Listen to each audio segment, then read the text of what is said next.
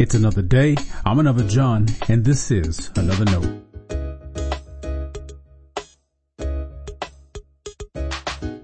Today's edition of Another Note is titled, Shooing Jesus. Our scripture reference today is Mark chapter 5 verses 1 through 20. As always, may the Lord add His blessing to the reading and hearing of His holy word.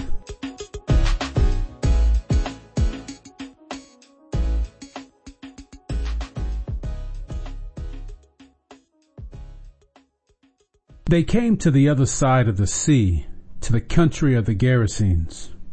And when Jesus had stepped out of the boat, immediately a man out of the tombs with an unclean spirit met him. He lived among the tombs, and no one could restrain him any more, even with the chain. For he had often been restrained with shackles and chains, but the chains he wrenched apart, and the shackles he broke in pieces.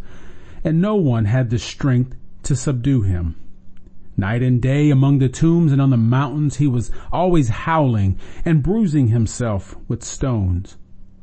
When he saw Jesus from a distance, he ran and bowed down before him. And he shouted at the top of his voice, "What have you to do with me, Jesus, Son of the Most High God? I adjure you by God, do not torment me." For he had said to him, "Come out of the man, you unclean spirit." Then Jesus asked him, "What is your name?" He replied, "My name is Legion, for we are many." He begged him earnestly not to send them out of the country.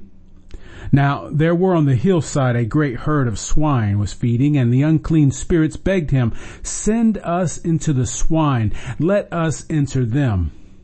So he gave them permission, and the unclean spirits came out and entered the swine.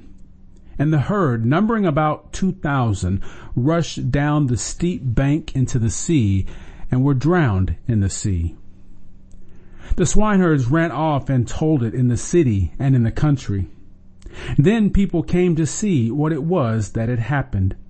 They came to Jesus and saw the demoniac sitting there, clothed and in his right mind, the very man who had had the legion, and they were afraid.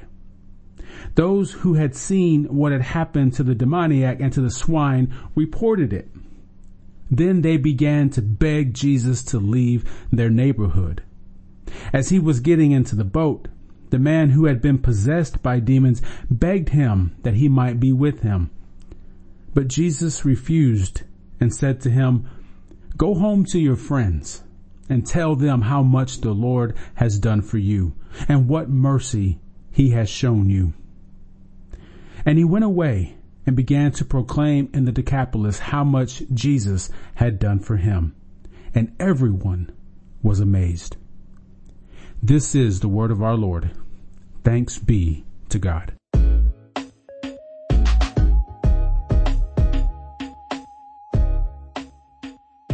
I once took part in a mediation. The two sides hoped to settle on a financial agreement to avoid future litigation. I was there for moral support for one of the parties. As it turned out, I went to high school with the lawyer representing the party I was there for. Throughout the day, as we sat around waiting for counteroffers, the lawyer and I would visit. Close to the end of the process, he made a comment that struck me. Beforehand, he and the mediator had heard I was going to be there, and they worried. They weren't concerned about me, the person. Their concern was that a preacher was going to be a part of the process. The lawyer half-jokingly told me about their apprehension. He did so after he made a comment about what I did throughout the day's events. Rather, what I didn't do.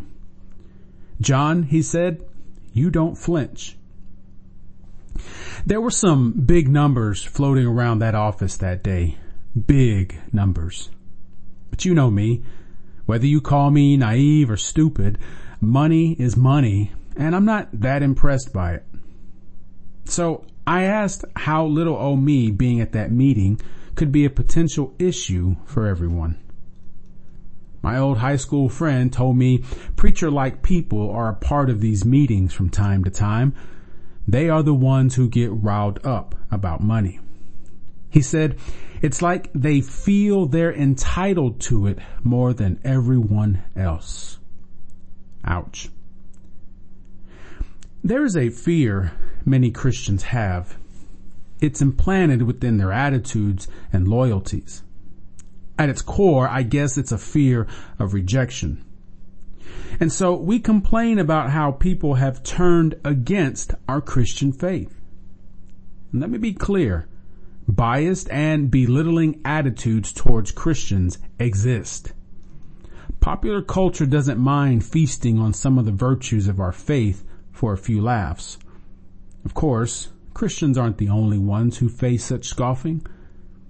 My feeling is that much of the mockery we complain about is a response to the church's failings. Think of the mediation experience I just shared with you. But even if that weren't as true as it is, people have always turned away from our faith. People turned away from Jesus. They even shooed him. Jesus healed a man no one else could control. His spiritual possession had hijacked his entire life. He lived among the dead because the living could not handle him. You would think his healing would be a blessing. It was for the man, and it would be for others once the man began to testify what Christ had done for him. In the meantime, however, people wanted Jesus to leave. They were afraid. They didn't ask Jesus to stick around and build a new ministry platform. Jesus wouldn't start a new church program or sign up people for some ministry conference. Why? Well, first, that wasn't his desire, thank God. Second, Mark tells us the people began to beg Jesus to leave their neighborhood. You see, people have always rejected Christ and his church, sometimes for good reasons. Let's be honest about our witness. Many more times, we're rejected for unfair and tendentious reasons. So be it. Jesus didn't argue his way to relevance with those people. He didn't vie for political power. His response was to remain faithful to the kingdom of God, flourishing before him. Now, what's our response going to be? Stay blessed. Thanks for always supporting Another Note. This is our daily devotional. I'll keep writing and recording as long as you keep listening and we keep growing. If you ever find Another Note on iTunes or anywhere else podcasts are available, make sure to leave a review so others can join us. The easiest way to connect with me is online at anotherjohn.com. God be with you.